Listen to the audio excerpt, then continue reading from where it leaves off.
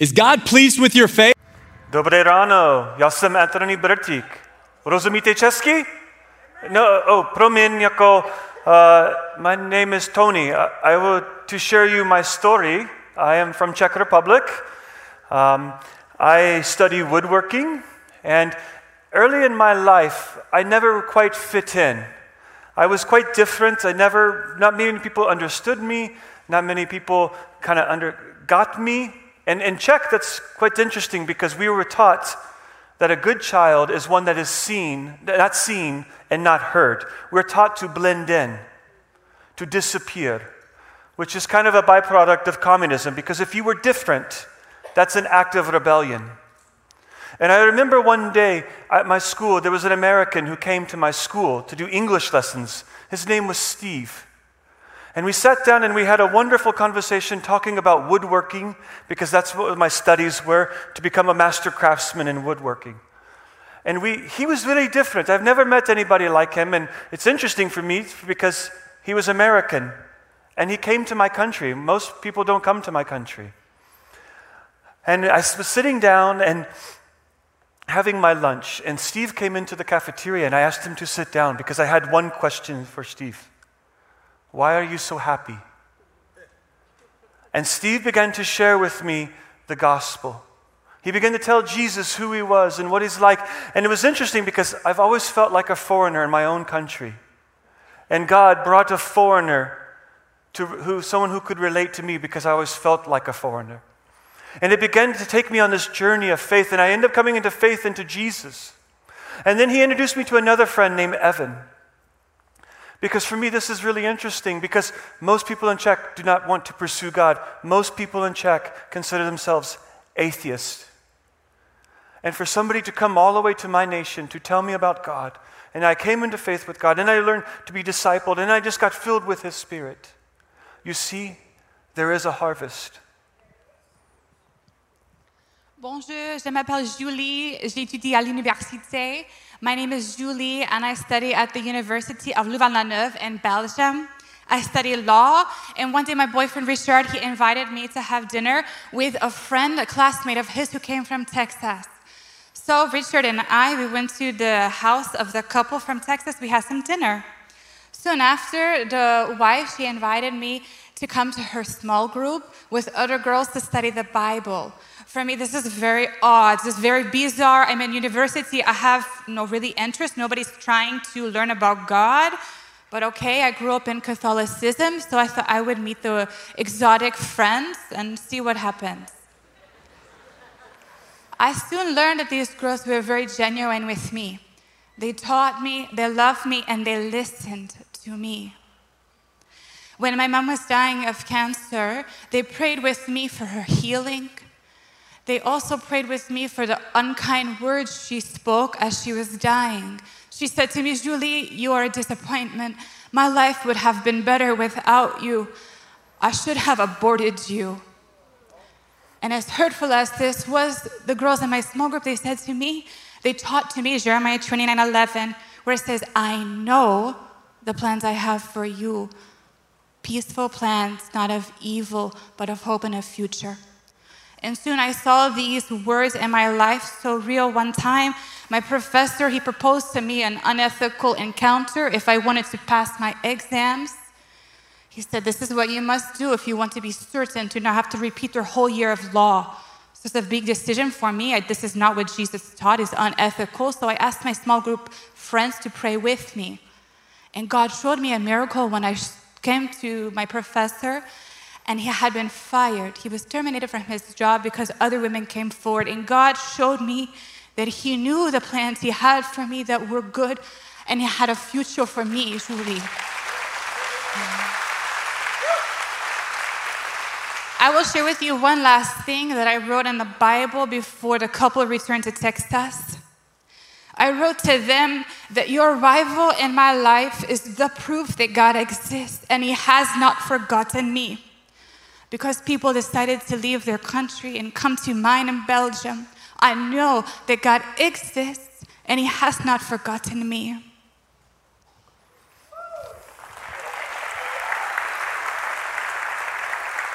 Good morning, Gateway family. I am Steve. That's my wife, Jennifer. We are your international campus pastors in Arabia, the Arabian Peninsula. We've been serving, though, for the past 15 years in Europe before this new endeavor we're going on. Europe is a beautiful place. It's steeped in religious history, but today it is challenged by secularism, where people basically, religious thought or things are not in the public. Most people just don't think about God or care about God, and it's a very difficult place to see harvest. Challenging place to see harvest. And so, as I get into our message, we're going to be talking about the Lord of the harvest and how God sees harvest. And maybe that might help change our thinking when it comes to about our role and our part in the harvest. It's a pleasure to be with you this morning. Let's pray. Jesus, we love you. We thank you, God, for who you are.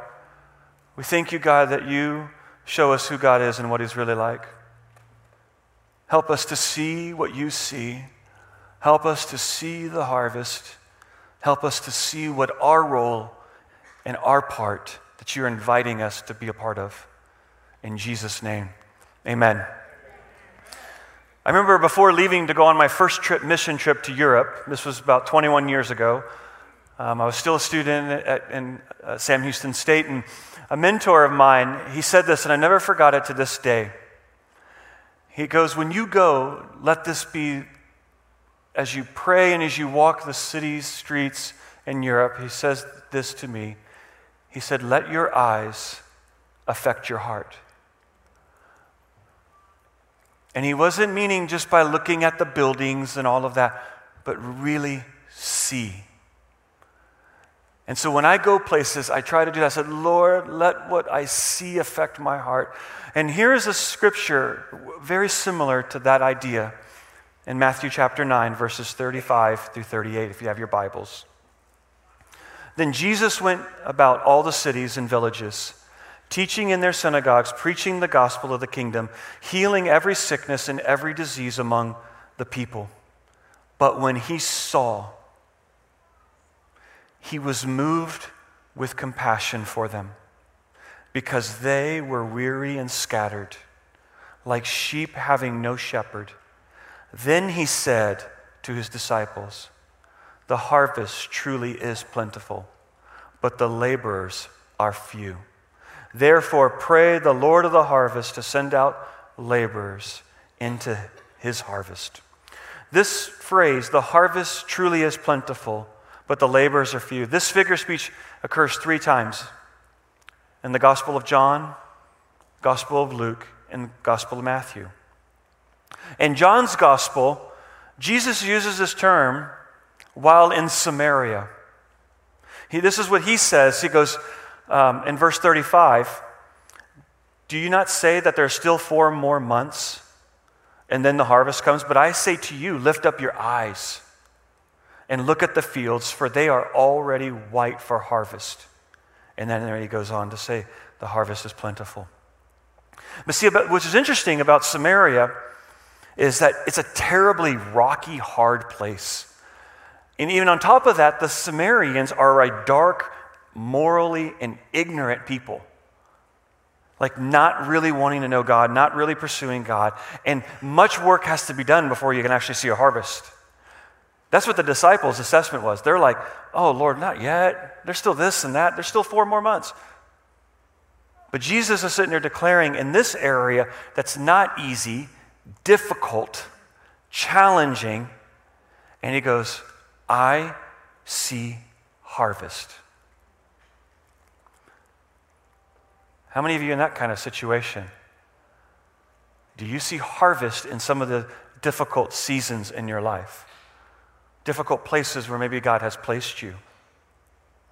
And then in Luke's gospel, Jesus uses the same phrase when he's sending out the 70.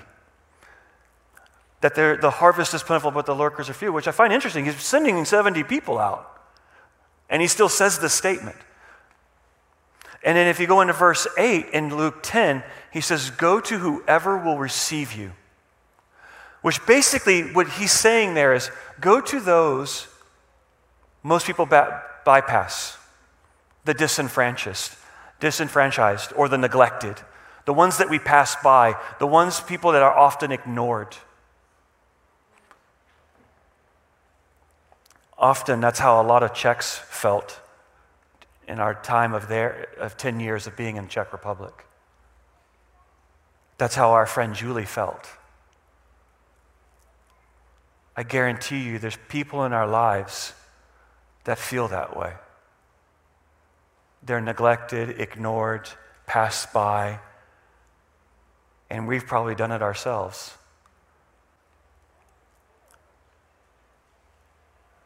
But our God's heart is for those people.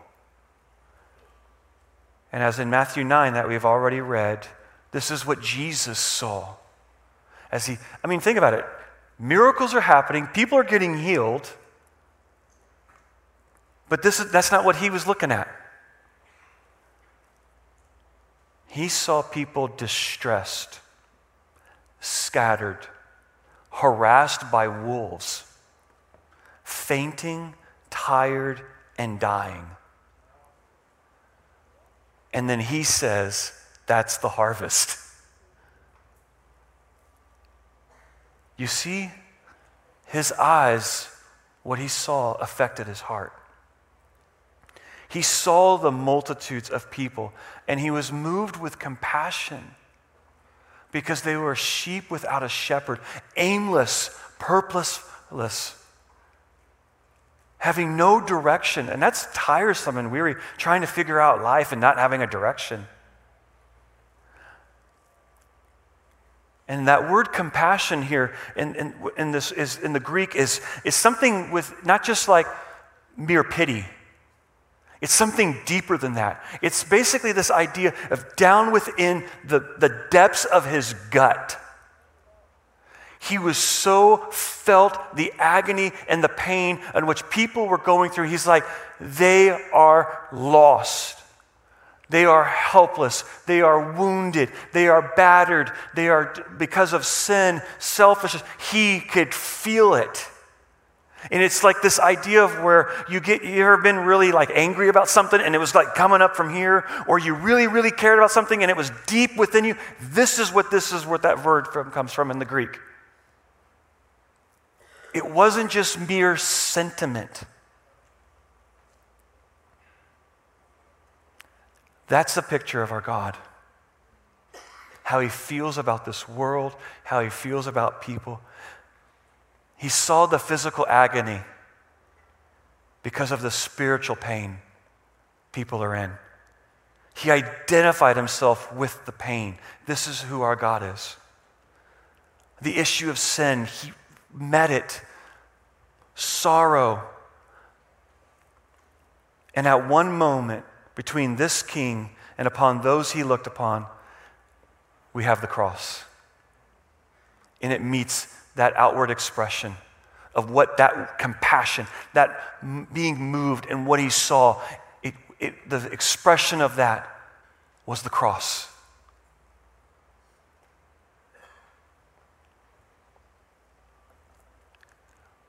Isn't that incredible? That's how he feels about the harvest. That's how he feels about lost people. And that's why the scriptures say that he's the great high priest. That he knows our infirmities. He knows our weaknesses. He's been tempted in all ways that we have been tempted in. He understands the physical limitations that we go through, being tired, being weary. He knows all of those things, and that's why we can come to him and he can identify with us. That's our God. But you look in all three of these situations. The first country, the hated country. The second was the neglected field, or the neglected country. The third was held in contempt. But the Lord, in all three of these instances, declares there is a harvest. The challenging places, the difficult places, the places that we don't want to go. And he's sitting there saying, I see harvest. I see harvest there. And what that reveals to us is not one place is more difficult than another. I have learned this, that there is no ideal place to do ministry. It doesn't exist. Every place is a challenge and difficulty, and thank God for that. You know why? You actually got to rely on Him. God forbid we have to rely on Him. And so what it teaches us is that where we see deterioration, where we see desolation, where we see darkness in all forms of false religion, you know what we can say? You know what our God says? I see harvest. I see harvest. Just like the stories we heard this morning of Tony and Julie. Could you imagine being told by your own mother, my life would have been so much happier if you didn't exist? And she's dying of cancer when she tells you this? That my life, I should have aborted you? Or to be like Tony, where I'm like, he feels all alone because no one knows how to no one understands him. That one day you and I could be proof to somebody else that God exists and He hasn't forgotten them. And God is speaking, and when He speaks, He's telling us the truth about things, right? So when He describes things and He says the harvest is plentiful, but the workers are few, and I'm going, why? We just sang all morning, celebrated baptisms. If He really is this great and wonderful, then why are there so few workers? Why? Why is this the case? We sing songs about the goodness of God. We sing songs about the faithfulness of God. We sing about how God is our healer, the love of God, being forgiven, being restored, the salvation of God. We have no problem doing that. We talk about being in His presence, and it's all about me for that one moment. And how often or how little do we think of that, of people that we know, people that are in our sphere of influence? C.S. Lewis talks about this in his book, The Weight of Glory. And he talks about it that it's too easy for us to get caught up in our own potential glory of being with Jesus, being in heaven. And he goes, too rarely do we think about that of our neighbor. He goes, the weight or the burden of my neighbor's glory is it's a beautiful thing that it will break the backs of the proud. And it's only the humble that can carry this burden. The idea of who somebody could become. He goes on to say that they could be something so incredible, so beautiful, even though right now you meet this person, they are dull, uninteresting, they have nothing on the outward that's like going, oh, this is going to be a great conversation. Those people that often society ignores, who passes by them, and he's saying they will become something so beautiful, so incredible, you would actually be tempted to worship. Or become something so hideous, so disgusting as you meet right now in this moment, you would wish it was only a nightmare.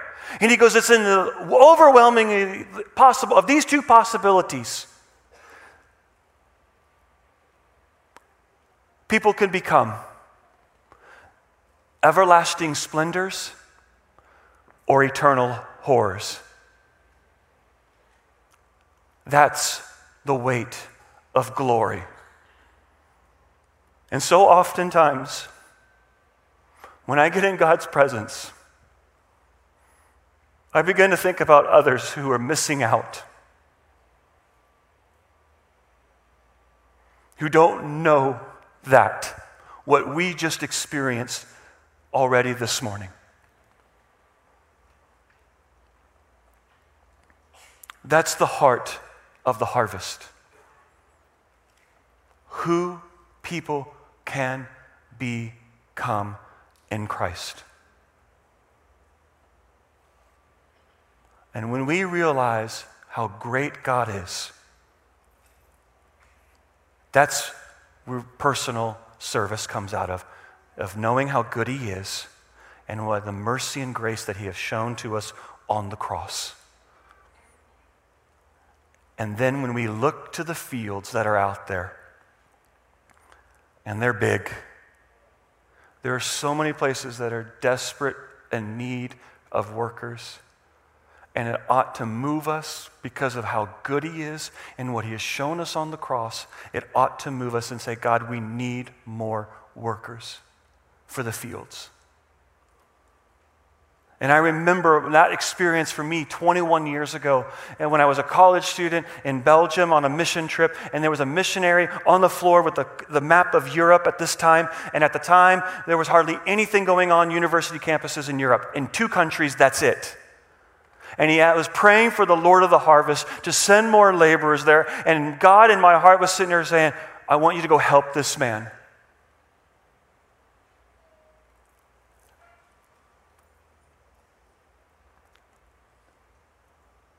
We need more workers, not more volunteers. We need people who will go work the fields that God has already given you. Jesus implies that he is the Lord of the harvest, and by sending them out immediately, chapter 9 concludes, chapter 10 begins by being sent out. That's the answer to the prayer. Are we prepared to pray that the Lord of the harvest to send out laborers? Are you prepared to do that this morning? The question is, more important than that, are you prepared to be the answer to that prayer? Are you prepared to be sent to a field and work it and be faithful to that field? You and I are God's plan A for reaching this world. Jesus is inviting you in this statement to come alongside him and work with him in bringing in the harvest. The one who calls you friend. Think about that. The one who calls us friend is inviting us to come work with him in the fields. He says this in John 15, verses 14 and 15. He says, you are my friends, for you do whatever I command. No longer do I call you servants, for a servant does not know what his master is doing, but I call you friends. For all the things that I have heard from my Father, I have made known to you. He calls us friend. Because I'll tell you this, if you want to grow spiritually, if you want to have greater understanding of God, if you want to have a greater sense of revelation, there's only one really way to do it. Do you know what the fertilizer is for spiritual growth? Responsibility. And our society today has very little of that. If you want to grow spiritually, then it's responsibility. Just like we see in the Bible, Enoch had a kid and he walked with God. Jesus, after restoring Peter, what did he say? Feed my sheep. Responsibility. Paul, could you imagine the revelation that Paul was given? But he understood the responsibility of it and wrote 2/3 of the New Testament. You see, biblical revelation, biblical understanding is never non-committal. It's not free of responsibility or free of consequence. Biblical understanding equals responsibility. That when you have been given something, any work of grace that you have received from God, any work of mercy from God, any understanding or light that God has given you, I got news for you. You're responsible to it. You're responsible with that. The question is, are you being responsible?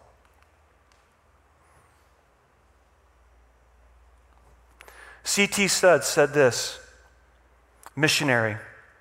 And if you want to read a great biography, go read that one. He says, if Jesus Christ be God and died for me, then no sacrifice can be too great for me to make for him. S.D. Gordon said this, if you know him, you must go. You must serve. You must do. You can't help it. you want to do it. If you know him, you want to go, you want to serve. It's not a have to, it's a want to. You see, he is the motive of power, and he is the message to carry, Jesus, S.D. Gordon.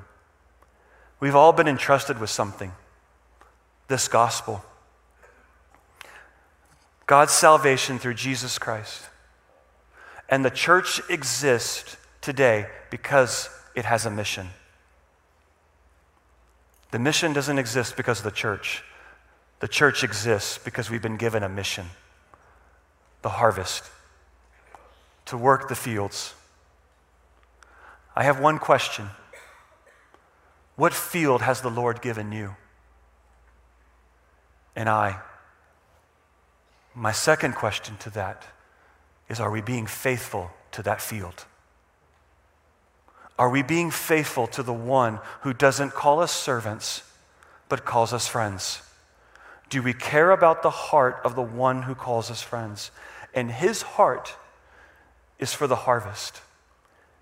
His heart is pointed to those fields, the neglected, the beaten down, the hopeless. And he says, I see harvest. Do we see harvest? Maybe if more of us would see harvest and understand that's his heart, maybe we'd see more workers.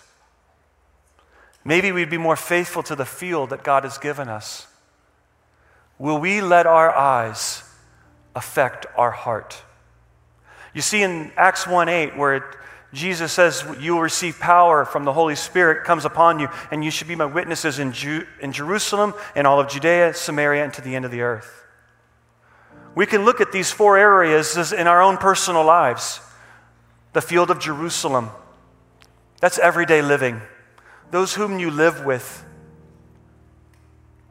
those who you're in close contact with, are you being faithful to that field that God has given you? Speaking to you dads and husbands in here this morning on this, are you being faithful to the field that is your family? Are you leading your family in the things of God? Are you working that field? Are you seeing harvest there? Do you see the harvest there with your wife and your kids? The field of Judea. This is the field of your influence. Maybe you're in small group or in your small groups. Maybe it's people you work with, go to school with, your neighbors. Are you being faithful in that field? Maybe God's calling you and saying, hey, you're doing great at home, but what about these? What about these? Because it should start at the home, but it doesn't end at the home. It should flow out into the areas around your home. Then there's the field of Samaria, the hard places, the places that make us uncomfortable. People that are different than us, who think differently than us. And God is saying, what about that field? Will some of you go into that field? Maybe God's saying to you this morning, hey, there's these church plants going on. Why don't you go be a part of it? Maybe go to this other area that's different and it makes you uncomfortable. It's not a bad place to be. And if that's you and God's speaking, would you find someone after service to tell them? And lastly, the field of the ends of the earth. You can't do this one if you're not doing the first 3. And going to the ends of the earth, but we all can be a part of that. And maybe God's saying, grab a missionary card, be praying for missionaries. Maybe start supporting missionaries. Or maybe God's calling you to go be a missionary. But we all have a part to play on that one. But it does start in Jerusalem, it ought to go into Judea, it ought to go into Samaria, and it ought to go to the ends of the earth because of how worthy our King is. And if you're interested on missions, there's a missions night at GSM on July 26th at 6:30. Come check it out. So would you stand?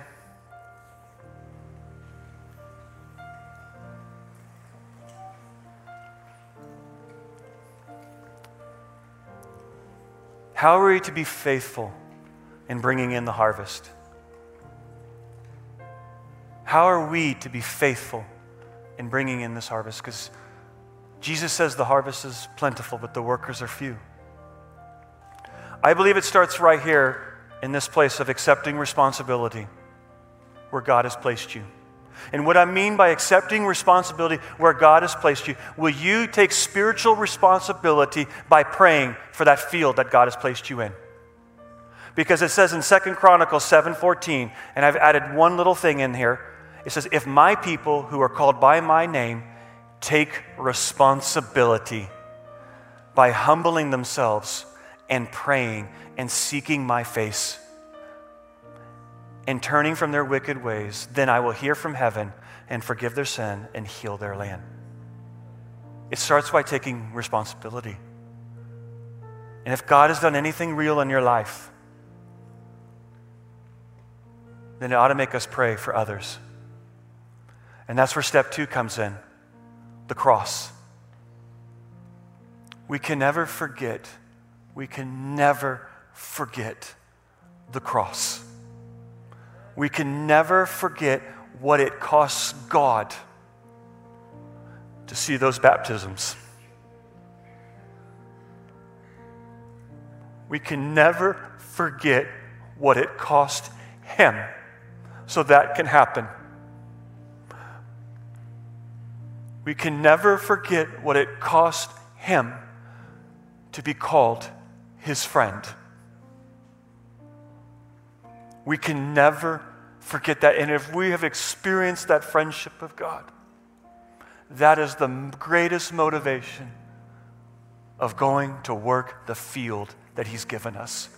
It is the motivation that gives us the compassion to love on the people who are neglected and difficult to deal with. Thirdly, we need power to do this. We need power from the Holy Spirit, and Jesus prepares us to be His witnesses by sending us the Holy Spirit to be His witnesses. And He even goes on to say, because you will do greater things than I, because I go to my Father, therefore the Comforter can come. And if you need power, then find some friends here today and say, I need the Spirit of God, power on high, to work my field that God's given me. And if you need power, then find some friends here today and say, I need the Spirit of God, power on high, to work my field that God's given me. Then we'll be faithful to bringing in that harvest in Jerusalem, Judea, and the ends of the earth. So Jesus, right now, speak. That we would ask you, Lord, right now this morning, am I being faithful to the field that you've placed me in? Lord, help me to see the harvest, God. Help me to see the fields and to begin to realize how wonderful you are and how good you are, that I would go work the field that you've placed me in. To see more people be baptized, to experience your goodness, to experience the forgiveness, to know that God exists and He hasn't forgotten them, that there is somebody out there that, Lord, that you want us to lead to back to you. Give us your heart for the lost, for the harvest.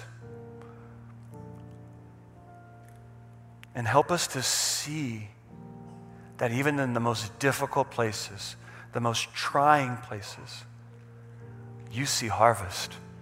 And forgive us, God, of our lack of faith for not seeing the harvest.